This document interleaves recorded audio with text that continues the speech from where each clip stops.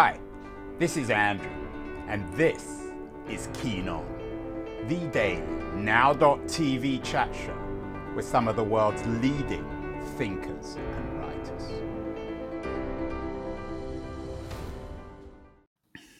Hello everybody, it's May 4th, 2022. It seems for a moment at least, for better or worse, we've forgotten about the Ukraine. Headlines are full of commentary, concerns, promises, analysis of abortion rights. And I think what this has done in America is raise that age-old specter of state rights here in California. More and more talk about California maintaining the rights of abortion, whatever happens federally. And the reverse is true in California. Lots of pieces about how Texas, how Texas's current restrictive abortion law previews a post-Roe America. So lots of talk about abortion, the illegality of abortion in Texas, whether or not the Supreme Court overturns Roe versus Wade. Texas, of course, is notoriously independent, if that's the right word, in terms of policy. Interesting headline today about why Texas cannot declare an invasion at the border. But Texas is already behaving independently in some ways as a state in terms of foreign powers. Mexico's foreign minister today accuses the Texan governor of extortion in terms of the Texas governor's policy when it comes to border inspections of Texan trucks. We are talking, as you can guess, Texas today, the early history of Texas, and what it means perhaps to the contemporary nature of the state of Texas, with a very distinguished scholar of Texas, Sam W. Haynes. He has a brand new book out today, Unsettled Land, From Revolution to Republic, The Struggle for Texas. And Sam is joining us from Dallas, Texas. Sam, congratulations on the book. It's always nice to see a new book on Texas. Thank you very much, Andrew. Is this a revisionist reading of the history? What news are you making with this history of Texas? Of course, there have been many books published about Texas. What are you saying that hasn't been said before? Well, I would say that's probably not so much a revisionist history as it is an attempt to start all over again. For about 100 years, the story in good Texan fashion, Sam. I beg your pardon? In good Texan fashion. Right. Well, for about 100 years, the story has been told again and again, ad nauseum, I suppose. It's the period that I study, the 1830s and the 1840s, has really been presented as this story of a few white alpha males fighting against the Mexican army. And in fact, Texas is a very ethnically diverse place, one of the most diverse places in North America, in fact. And so I wanted to step back, take a broad view, use a wide lens to look at Texas in all of its complexity, and really take the argument or take the focus away from these rather famous, iconic figures like Sam Houston and Davy Crockett and William Barrett Travis and so on. This is a fascinating place in the 1820s and the 1830s. Just to give you a little background, there is an indigenous population here, of course, but most Native Americans had only just arrived. Some had come in the 1700s, groups that the Spanish refer to as the Indios Barbaros, the nomadic tribes like the Comanches and the Apaches and the Tonkawas. And then many Native American refugees from the United States had come in the 1820s and 30s, the Cherokees, the Choctaws, the Shawnees, and the Delawares, and they had come from all over the United States. Some had come from the Trans-Appalachian region, like the Cherokees. Some came from the South. Some came from the Great Lakes region. And that's just the Native American population. There was a Spanish population here, of course, settled in the 1700s, and Anglo-Americans arrive in the 1820s, and they bring with them peoples of African descent. So it's a very complex mix of people, and I tried to really tell the story as if it had never been told before, because that traditional narrative that we know so well, with the Alamo taking center stage, is really, I think, a story for the 19th and 20th century. I think in the 21st century, we need an entirely new narrative with which to see and understand these events.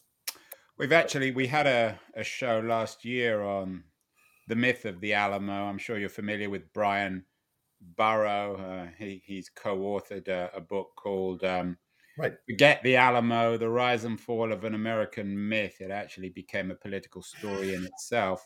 It did. Your book is, in a sense, an extension of Forget the Alamo. You're suggesting it's not just the Alamo that's a myth, but the whole mythology of the foundation of Texas, of the Texan Republic. Is that fair? Well, I wouldn't say it's an extension of Forget the Alamo, because I think Brian's book does focus still on those Alamo defenders and tries to understand them, but obviously in a very sort of anti-heroic way. The authors take the view that they were slaveholders and they were fighting to expand slavery. My view is somewhat different. I'm not so much interested in those Alamo defenders. I'm interested in everybody in Texas, and I'm interested in Native Americans, and not just in terms of what they do with regard to the Texas Revolution, but trying to understand Native Americans as people who have really no stake in the contest between Texas, or between Anglo-Texas rebels in Mexico. That's what I'm trying to do. I think for too long, we have focused on the Alamo as this pivotal event in Texas history. They are saying that, but they're still focused on those individuals. And so Sam Houston does figure prominently in my book. There's no question about it. But Crockett and Travis and Bowie, much less so. So just to come back to this historiographical point you're making, are you suggesting that the earlier histories, or many of the traditional histories of 19th century Texas, simply ignore Native Americans? They absolutely ignored them. And they ignored pretty much everybody else. I mean, I think there was a very famous historian in the early 20th century. His name was Eugene Barker. And he was not interested in Native Americans. He was not interested in African Americans. He wasn't really interested in women either. He was focused entirely on the alpha white males who fought to free Texas from Mexican rule. And that's the story that's been told over and over and over. And I think recently there was a book in the 1990s called Duel of Eagles, and Brian Burrow's book, Forget the Alamo, is followed pretty much in the same vein, to take an anti-heroic view of those characters. But we're still hostage to a narrative that puts white men front and center. And so that's the story that I want to tell is one in which it's just simply a more inclusive story. And it's not just a question of inserting people of color into that traditional narrative, because when you step back and you try to write the narrative again, as if you're writing it for the first time, then it becomes a totally different narrative altogether. And some of the people who figure prominently in that traditional narrative, like Stephen F. Austin, for example, who is the most successful Anglo-American colonizer, it brings thousands of Anglo-Americans to Texas in the 1820s and the 1830s, aren't as important in my book as they would be in a traditional study. And one reason simply is because when Stephen F. Austin is bringing in Anglo-Americans, there are Native American leaders, a Cherokee chief in particular that I talk about, named Richard Fields, who's doing exactly the same thing, but he's doing it before Austin, and he's doing it. He's bringing Cherokees and other tribes in far greater numbers. Sam, this is not just an academic argument, isn't it? I assume this issue is profoundly relevant to the current identity and politics of Texas itself today. Well, there's certainly no doubt. I think that if you read my book and you get a sense of how diverse this region is in the 19th century, there are obviously echoes of what Texas will become. Texas is a very diverse place today. It has a Latino majority. And in many ways, I think Anglo Americans are sort of fighting the same fight that they thought they were fighting in 1836. I mean, if you look at the Alamo today, and then one of the reasons why Forget the Alamo rankled so many people was because the Alamo is seen by many Anglo Americans as a sacred site. So when you say rankled people, you mean Burroughs' book, Forget the Alamo? Yes. Forget the Alamo rankled a number of people because the Alamo is seen as a sacred site. And yet it sits in one of the largest Mexican-American cities in the United States. So in a sense, I suppose, the siege of the Alamo in 1836 is now being replicated in the 21st century. You have this sacred site sitting in a predominantly Mexican-American urban area. It's interesting, though. I don't want to make this a conversation about Forget the Alamo, but it seems as if Brian and his fellow authors have managed to offend both the left and the right, which is quite an achievement, which probably speaks to the credibility of the book. But let's go back to the Revolution of 1836 very briefly. Sam, what's your reading? Because many of our viewers won't be familiar with what Texas was like in 1836. Paint the picture of what the situation was and who rebelled against who. Well, I think the traditional story of the Texas Revolution is a very simple one. It's a story of Anglo rebels fighting off Mexican hordes and ultimately triumphing at the Battle of San Jacinto in April of 1836. In fact, it's important to remember that the struggle that we call the Texas Revolution began as a Mexican story involving Mexican Federalists fighting against a centralist government in Mexico City. And I think the origins of that story are really, really important, but we've lost sight of it because we've focused exclusively on what Anglo Americans are doing. So my book introduces a number of characters that are either ignored,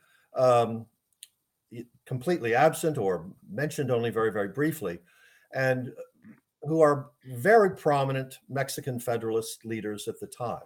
And their actions really do determine the actions of the centralist government in 1835. People like Lorenzo de Zavala, Jose Antonio Mejia, these are really important figures in this story, but we've lost sight of them because we're focused on people like Davy Crockett and William Barrett Travis. Right. So basically what you're saying, Sam, is that the conventional American narrative, which fits into the overall view of America of itself, is this rebellion against colonial rule. And so you replace the British with the Mexicans, and you have the narrative of the Texan rebellion. But what you're saying is that figures like Jose Antonio Mexica Hernandez and Manuel Lorenzo de Zavala, that these were power holders in Texas himself that were rebelling against the central authority of the Mexican government. Is that fair? Yes. After this shift of power in 1834, a number of prominent Mexican Federalists fled the country, and they were using New Orleans as a base of operations. Jose Antonio Mejia was in New Orleans when the revolution began, and in fact led an expedition to Tampico. Again, something that we don't think of when we think of the Texas Revolution. Why didn't these guys then ally themselves with the white rebels? Well, they did. And that's in many ways, the sort of a poignant part of this story. Jose Antonio Mejia and Zavala had been collaborating with Anglo-Americans for years. More than any other Mexican officials, they were responsible for paving the way for Anglo-American immigration. When the Mexican government tried to crack down on Anglo-American immigration in 1830, Mejia and Zavala worked to repeal that law so that Anglo-American immigration could continue. Both of them thought that Anglo-American immigration was good for Texas. It was also good for their own economic interests because they had invested heavily in Texas lands. And I don't think that they really anticipated this immigration would ultimately lead to independence. Now, Mejia breaks with the Anglo rebels and will have nothing more to do with them after January of 1836. Lorenzo de Zavala actually agrees to serve as a vice president in the provisional government, and he will sign the Declaration of Independence, thereby making himself complicit in the dismemberment of his own country. But that was something that Mejia recoiled from and took no part in.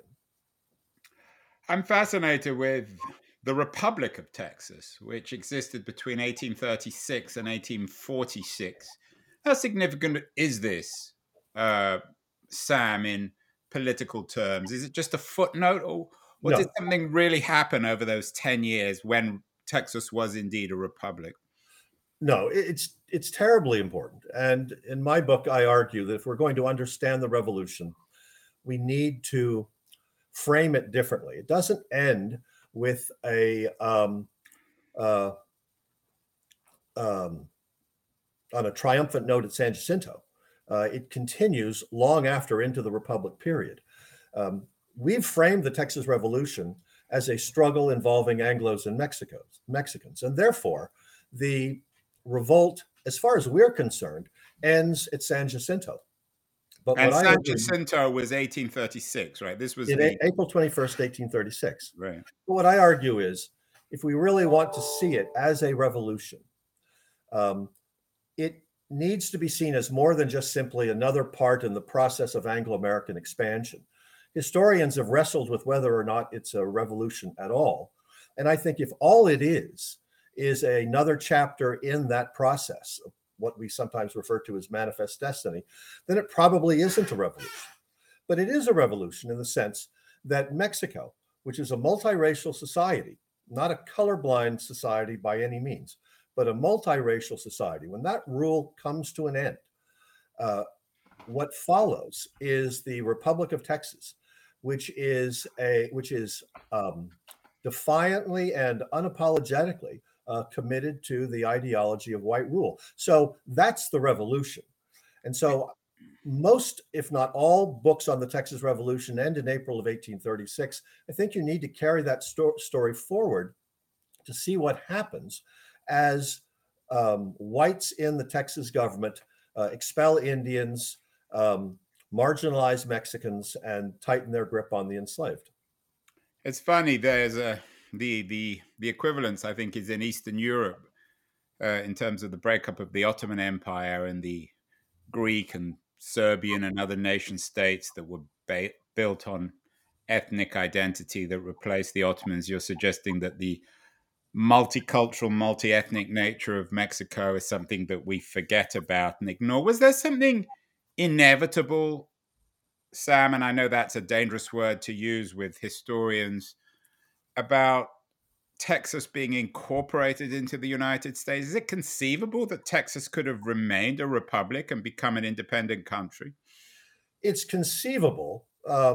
It probably wasn't likely, but it was certainly something that many people considered. I think in the 19th century, in the first half of the 19th century anyway, Anglo-Americans were accustomed to thinking of the United States as a place of very, very fluid boundaries.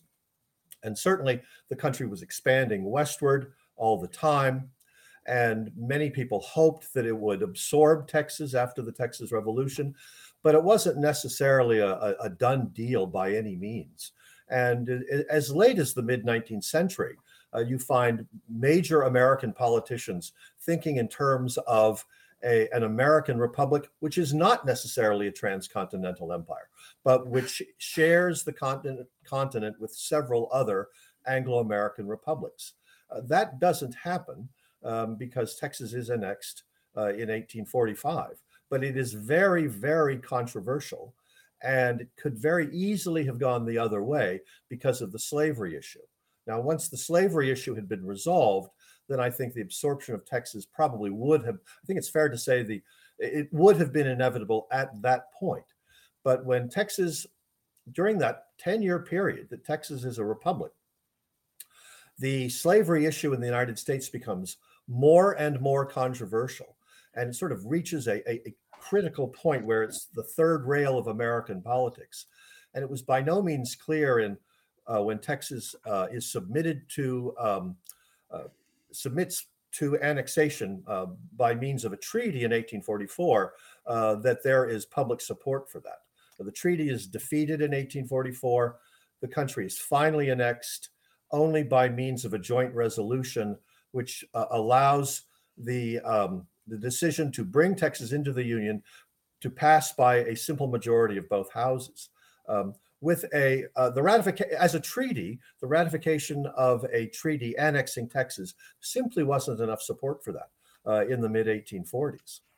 Sam, had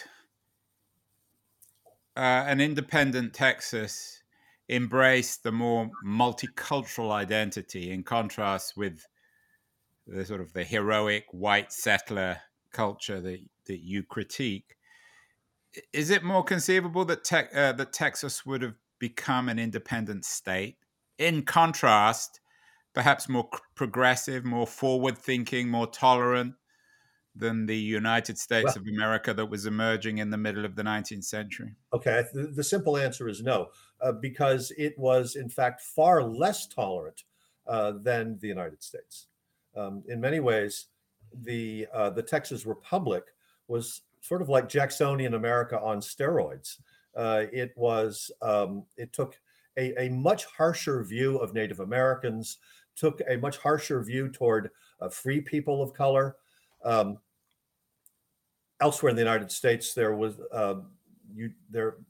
no Mexicans, of course, but Mexicans fled by the thousands in the 1830s and the 1840s, and so the racial climate in the Lone Star Republic is far worse than it is in the United States. At least in the United States, there are people who are standing up and opposing Indian removal. And at least in the United States, there is an anti-slavery lobby, which is becoming more and more vocal throughout this period. There is no such thing as an anti-slavery lobby in Texas. There is no one standing up against Indian removal, with the sole exception, interestingly enough, of Sam Houston. But he really is a voice in the wilderness. There is no one else. Even his friends refuse to support him when he opposes Indian removal. Very briefly and simply, Sam, explain how the slavery issue played out in Texas and why Texas was so pivotal in terms of the Civil War. Okay. Well, the timing was poor, I think, when Texas wins its independence. It wins its independence in 1836 and immediately applies for annexation to the United States. And it looked like that might happen.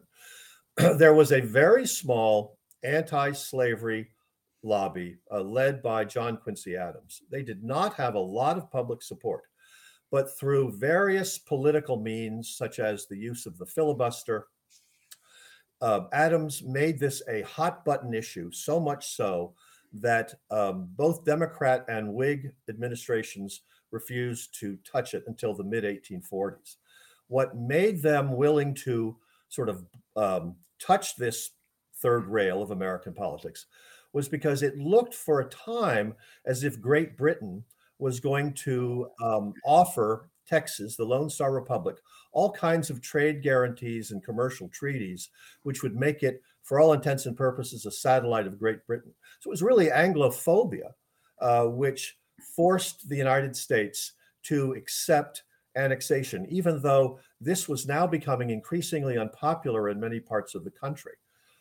This was a deliberate strategy on the part of the Houston administration to play upon Anglophobia, the fears of Great Britain, in the hopes that that fear would trump the fear of roiling the slavery debate in the United States.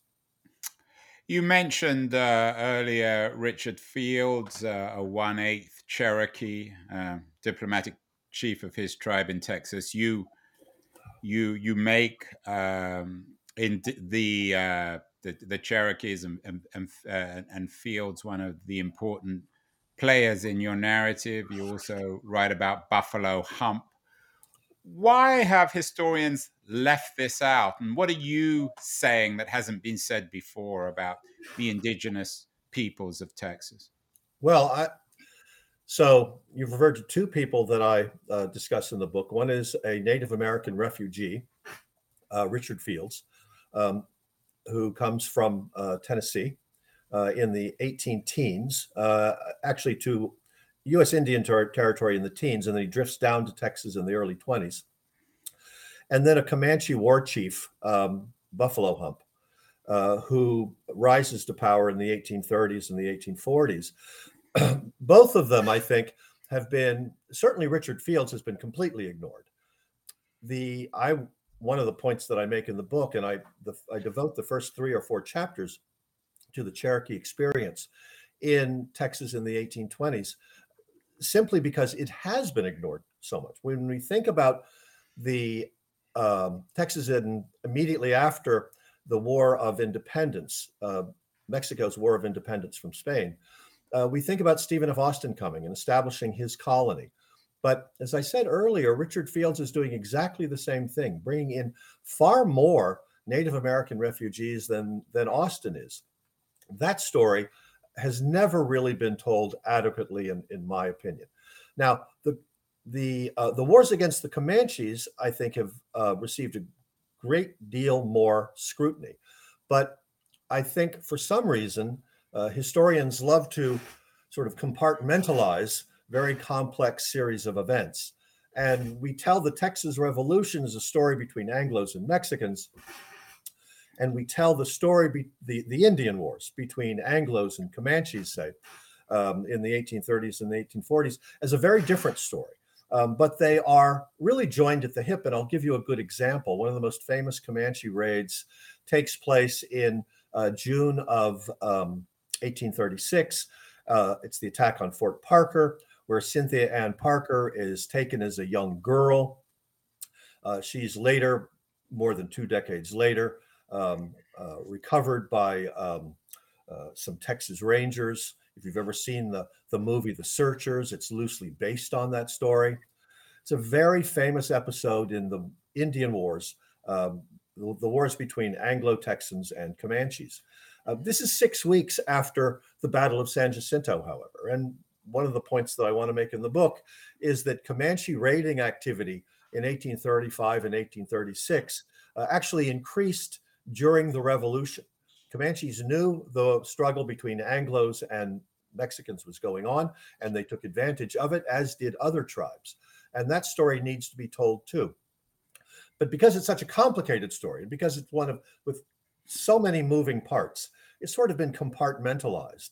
And we have Texas Revolution with sort of this adversarial relationship between Anglo rebels and the Mexican government, and another struggle which we tell in other books, and that is the struggle between Anglo-Texans and native tribes like the Comanches. They all need to be seen as a part of the same process. Sam, you mentioned the kidnapping of a young woman. You also introduce more women into your narrative. One of the people you deal with is a wonderfully named Marianne Adams Maverick. I'm not sure if the word maverick comes from that, but it does.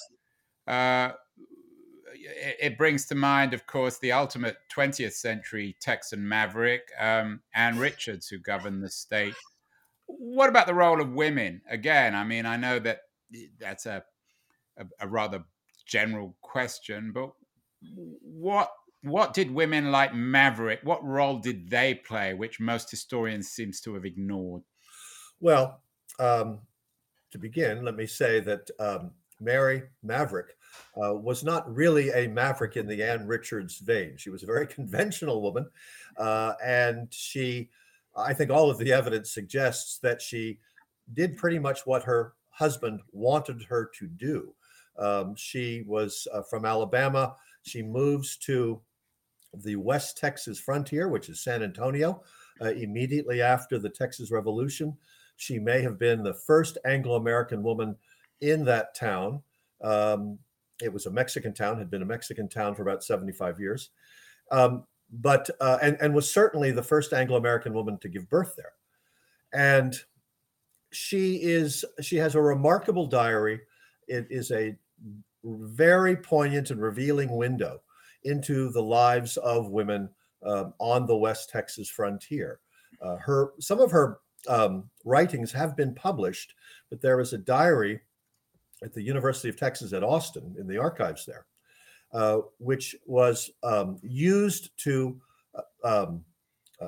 It was an the published version was an abridgment of the diary. If you read the diary, the original diary, what you find is some of the more interesting parts were left out. That's not to say that she is an admirable figure as a result, because she confesses in her diary, I think, many of her own frustrations about managing a household of slaves, particularly in her husband's absence. So the published memoir presents a rather somewhat anodyne view of Mary Maverick. But if you look at the diary and the letters that are in the archives, I think you get a fuller picture of who she is. She's still a very sympathetic figure in some ways. She loses 4 children to disease, and she's traumatized by that experience, as anyone would be. But we also need to take into account the fact that she is a slaveholder and has some remarkable things to say about her slaves. One in particular, as I recall, she confesses surprise that not one of the people who she owns loves her or cares enough to please her. So we're rather shocked by those confessions in her diary, but nonetheless, it is a very good picture of the life of women in Texas, in West Texas, in the 1830s and the 1840s. And she really does see this region change from what is really a battleground between Mexicans and Comanches, which is what it is pretty much when she arrives in the 1830s. Very violent, anarchic place. It's great to know at least the origins of the word maverick.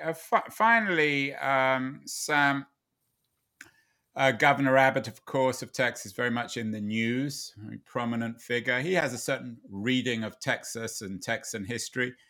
If he was to read your book, which I don't suppose he would,